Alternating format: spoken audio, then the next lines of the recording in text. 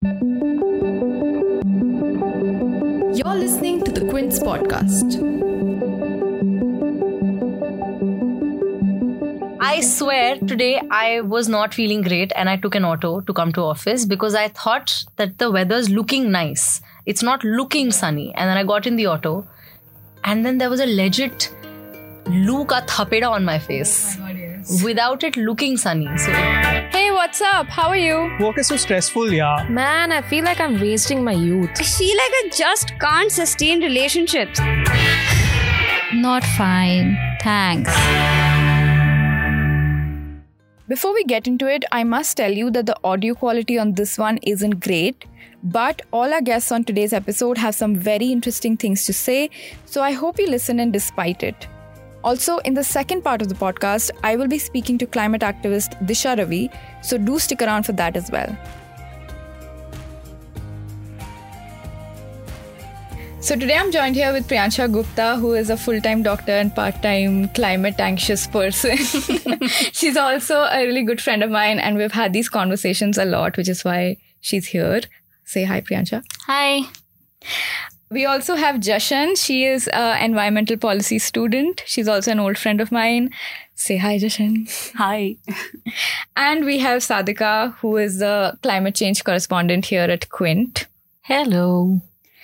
So the reason why I have this bunch of people is because we often have these conversations, but I thought let's just put a mic and let's record it and talk about it.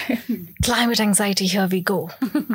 So we're all in our 20s and we have grown up writing essays and making charts about climate change and global warming, and we've been very aware of it growing up, but I feel like this thing called climate anxiety is something that we're hearing now, but I think everybody kind of experiences to some degree. So, Priyansha, could you tell me when you say you have climate anxiety, what do you mean? What do you experience?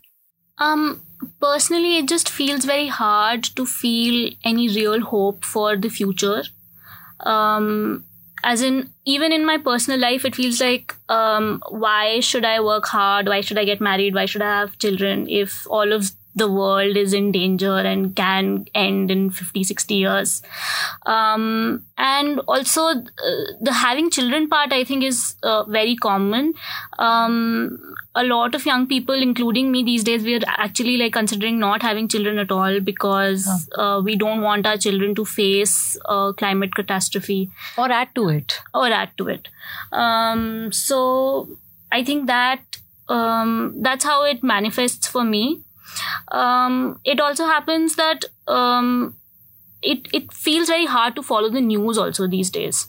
Apathy has set in the way that I feel anxious whenever I read news articles about climate change or we have these many years to fight it or we're doomed and stuff like that. So whenever I read articles like this, I feel anxious. So subconsciously, I'm avoiding following the news at all. So, and that is one way that I'm sort of avoiding enriching my life with information because of this anxiety that I'm feeling. And it's also kind of difficult to explain because it doesn't affect us as profoundly as it affects other, it's so disproportionate, right? Like we are massively. So privileged. So like when people say, oh, I feel climate anxiety, like us saying, people are like, but what do you have to feel climate anxiety about? Because you're not seeing. But I believe that's the whole. I mean, we feel climate anxiety because we are alive. There are people who are dying of the heat wave. Because we're sitting in the AC, we know that they're dying and hence we are anxious. Yeah. So, I mean, and also it's very real, yeah. It's very real. So even these mics, these lights, like all of that is contributing to it, right? So, I mean, we can't do away with them. And obviously there are luxuries that we don't want to do away with. So do you think that apathy comes from the guilt also of overconsumption and you don't really want to let go of that and then you don't know how to deal with that? I feel it's also, I mean, this narrative is also manufactured. They want you to feel responsible for what is happening when you actually are not. So a lot of you wearing, eco-friendly fabric and using a bamboo toothbrush is not really going to make much of a difference, and that's the reality. So you can't really do much because, and they've shifted the guilt, right? Because it's the massive industries which are causing it. But then you will start questioning them. So they're like, hey, but you want us to do something. What are you doing about it? So then you're like, oh, let me just go to the H&M conscious line and buy my clothes from there. And ultimately, it's not making any difference. But yeah, I mean, coming back to what you were saying, do any of you honestly feel like we can do something? I mean, I think we can do what we can. You know, what's beyond our control is always going to be that way. It doesn't mean that we give up on even trying. That's my personal view about it. It's why I've chosen to dedicate my career to it. Maybe that's why I feel more of a Doesn't that absolve you of the guilt? Yeah, I mean, maybe it just makes you feel better about yourself as a person. I guess, but at the same time, I contribute what I can, right? It's better than throwing your hands up and already giving up before even trying. It helps me assuage the guilt as well, but it also maybe holds off that wave of anxiety from crashing over me if I feel like I have control over it. So I don't feel as hopeless if I can tell myself, yes, I did my bit. Yeah, but you have made a career out of it. But for the rest of us, a lot of people who feel for the environment, but the risk to reward ratio is so skewed. Are you willing to give up everything in life? Because everything but I think it does matter. If your anxiety is coming from the fact that you feel lack of control or you don't see impact of your actions on what you're doing, don't you think you owe it to yourself to at least try? I don't know if that's making sense, but giving up before even trying seems worse than at least trying. True. And if more of us had that kind of mentality, that would eventually transform into collective action. If everyone gave up before trying, that would never result in collective action. But do we have the luxury of time for that? To wait around for if everyone, if everyone thinks this way and eventually we'll all collectively take action. Do you think we have that much time? No, but I feel that the point is that there are two extremes. Have you guys seen The Good Place on Netflix? You remember this one person who did everything right, was growing their own food, their own tomatoes, recycling everything. They were composting all waste, like a zero carbon footprint sort of life. Even they couldn't make it to heaven because that's the world that we're living in. Sabka opportunity cost is such that even if you do everything right, there is something that you will do wrong humongously. Something you're doing is costing somebody else something. That's just how complex the world is. So then nobody is going to be right anyway. So there's no ethical consumption under capitalism, I get it, but I would still say something is better than nothing, right? The kind of figures you're talking about, we have become so desensitized to them that should motivate us to be even more on top of the small choices that we make every day, the ones we have control over, to be more vigilant with them, that we make the right ones when we can, rather than letting it get to you in the sense of, what does it matter? I'll just pick the worst energy source anyway. When you can, you try to go green, right? It's personal, right? Also, it's a little personal, isn't it? I mean, you don't have to fix it. You have to deal with your own anxiety at the end of the day, because you are going to bed. The world is dying irrespective. You have to deal with your own mental health. So at some point you have to dissociate, and then it'll be a dissonant lifestyle where you're preaching something else and then doing something else. And then, like you said, not giving up on the luxuries you like and still saying, oh, but the world is dying.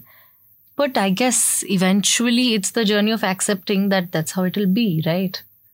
Otherwise that is very nihilistic, no? But otherwise we are all... Let it be. No, I'm not saying let it be. I'm saying do what you can. You can't fix the world irrespective. You can fix your anxiety. Think about that. You wanted to say something.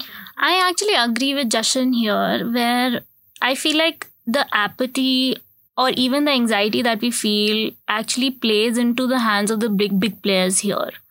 And a few decades ago, their strategy was to tell us that it's not real, that climate change is not real. Let's let's live the way we're living, let's do development with regardless of what's happening. And now I think their strategy is to shift the blame from themselves to individuals and say that it is not everyone has to do their own bit to no, like their strategy is to say everyone has to do their own bit, and the big players, they don't have much responsibility.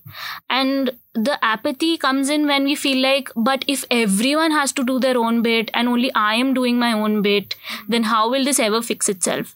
I think I believe in activism here, and I feel like we can do both. We can do small changes in our personal lives while at the same time influencing these big corporations, governments, the big players here to make some real change, real actions to fight this. Yeah, so like individual action could lead to collective action is what you're saying. Yeah.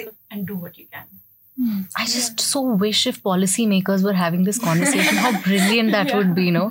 So I just wanted to ask, as women, because all four of us surprisingly on this podcast are also women. We know how women are unfairly affected by climate change more than men across. Is that also, do you feel sometimes that as women we are more probably perceptive? I don't know. I don't want to say we're more empathetic, but probably that. We do tend to have more anxiety. Maybe that is maybe that's one more anxiety to add to it. Brains are just looking for more reasons to be anxious. No, but you feel as women we're probably more sensitive to the fact that the world is burning? I think someone who has experienced injustice is more likely to notice injustice in the world around them. And, very articulate.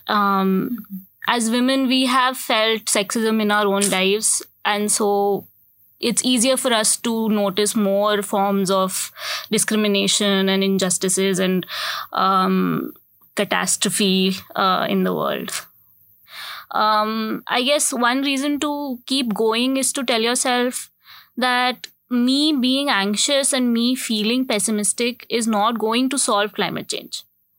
And like she said, like even a little bit is better than nothing at all. And I feel a lot of this anxiety might also come from guilt, like you said. For all I was dissing, action and how probably we should focus on that. I don't feel as anxious because I feel that I'm constantly doing something at least. But my frustration comes from just this absolute rigid. I mean, it's you move out of the house, it's a heat wave. How else does one tell you that climate change is happening? And then to day in and out, just to try to convince people that it's real, it's exhausting. And then beyond that, to make it fun and engaging and relatable and metropolitan friendly and digital user friendly, it's a whole other this thing. So I feel that is there. And personally, like you guys feel more hopeful when you look at solutions. When I look at solutions, most of these solutions are I'm like, oh, but this is very small. Can't be replicated. Money is a problem. Technology is a problem. Can't take it to this village. Can't take it to this country. These third world countries can't do this. All of that. So I feel because my profession, a good journalist needs to be extremely skeptical of things and keep questioning them. So which takes away whatever little hope that you guys can also harbor. I have to give up on that also. And then I feel like absolute, not shit, but like I feel it's bad. I genuinely believe that it's bad. We are far beyond a point when it was too late 10 years ago. We are beyond that also. So now these are massive policy actions that are required. And for them, like today I was recording a video where I said, why am I telling you that Assam floods are climate change? So that the next time you feel empathy for these flood victims or you feel rage for the system for putting them through this, you know that it's climate change. So you ask your leaders for it. Then it makes way to your election manifestos and speeches. And I feel that is something that I can sort of enable a little bit. I can probably 1% contribute to raising the consciousness of the masses and make climate change a political issue. If that happens, something can happen. how I practice, like my life philosophy is do what you can. That'll help you feel better about there's nothing to be done. True, yeah. Khao pio khush raho. That's how the situation. But not over khao. Yeah. So healthy khao pio. Yeah. थोड़ा plastic tetra pack कम खरीदो. थोड़ा meet मत खाओ. हाँ. अपना खुद का bag ले जाओ, प्लास्टिक मत लो शॉप से. Even like the way that we talk about self-care these days is so short-term oriented. Even taking care of the climate is eventually self-care. So we have to sort of take care of ourselves and make ourselves feel better by taking care of the world around us. Okay, so before we recorded this podcast, I spoke to Disha, Ravi as well. For those of you who don't know, Disha is a young climate activist based in Bangalore, and she's also a member of Fridays for Future India, a youth-led global initiative for climate action. And here are some bits from our conversation. Welcome, Disha. Thank you so much for joining me. Hi, Anushka. Thank you so much for having me. Firstly, I want to ask you, what is climate anxiety? I think eco-anxiety or climate anxiety revolves around the fact that people are generally scared or anxious about how they will be impacted by the climate crisis, or this can extend to their loved ones, their family, and people honestly around the world as well, and just how bad the situation with the planet is getting. So a lot of people's livelihood depends on various resources that can be impacted by the climate crisis. And this can lead to stress or anxiety, or even other mental illnesses. Right.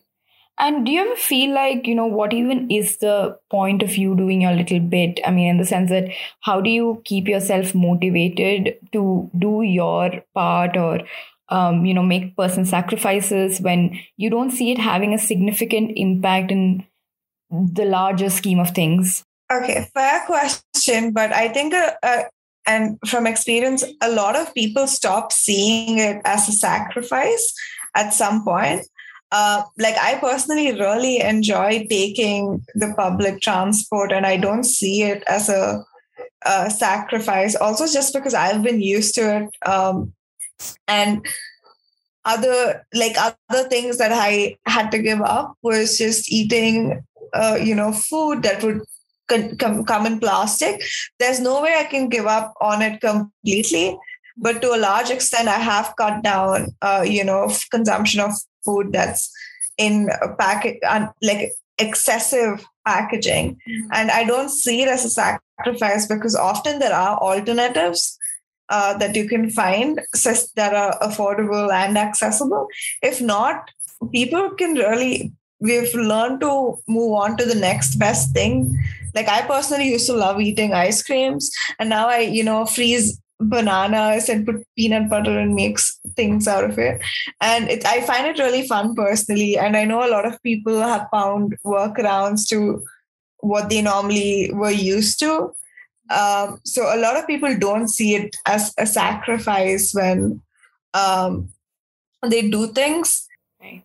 Also, how like when we talk about systemic action, if you notice like back in the 50s or 60s when climate crisis really started gaining steam, or even early 2000s when we were in school, the approach of the statistics and data related to climate crisis was always very future oriented, right? It was always about how the future generation won't have enough, or the future generation will suffer because of what is being done now.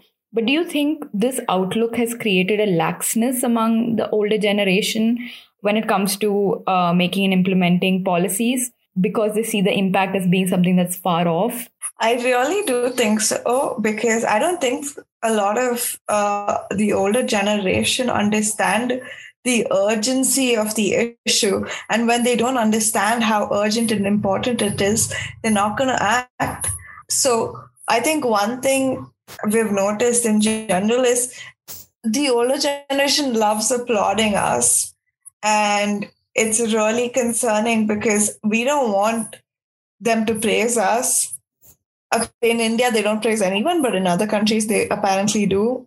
We wouldn't know, but just the fact that this even happens is really concerning because we don't want that.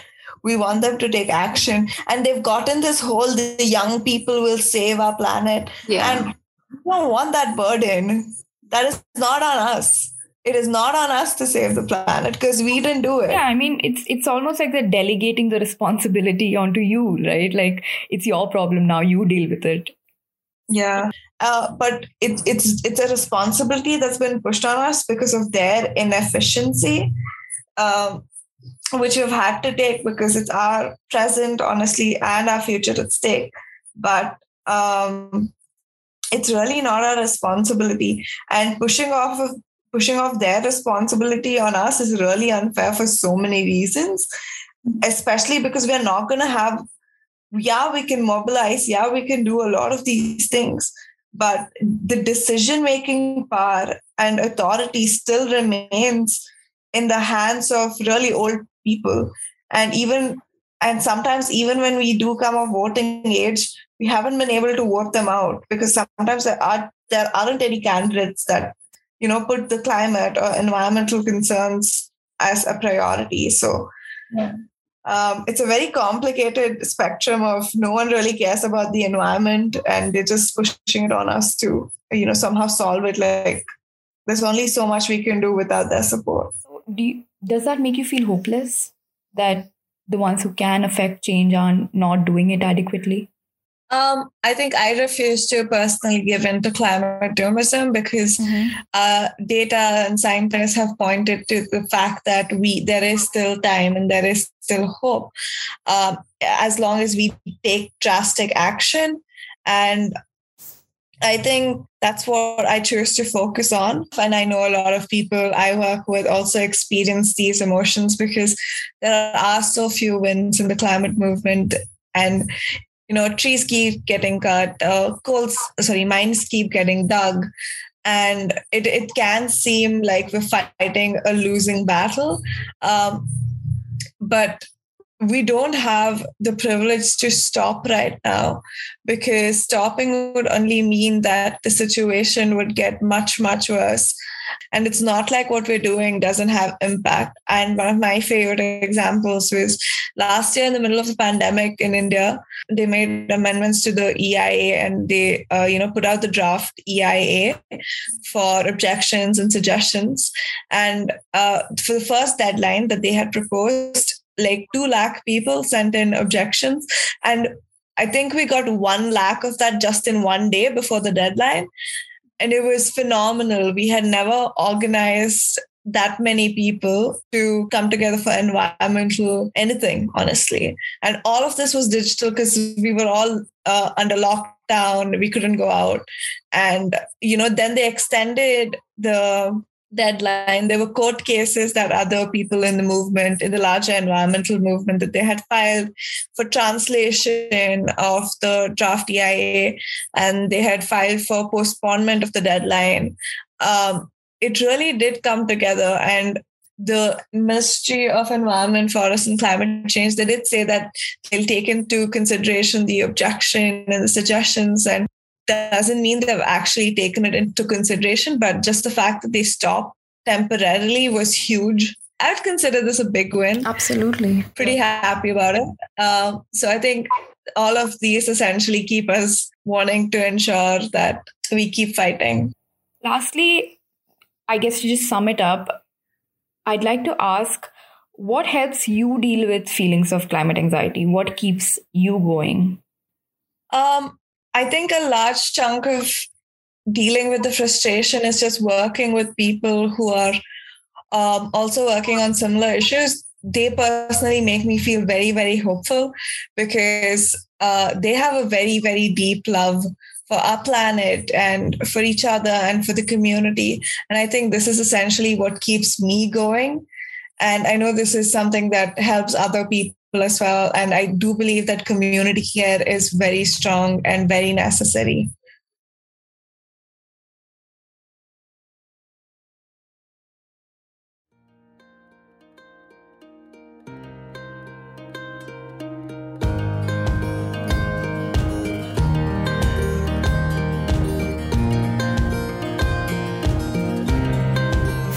so much for joining us, guys. On next week's episode, I'll be joined by 2 other friends, Shravya and Yash. While Shravya is a self-diagnosed social media addict, Yash is not on any social media platform. And we'll be talking about, you guessed it, social media, and also how it impacts our mental health. So do stay tuned for that.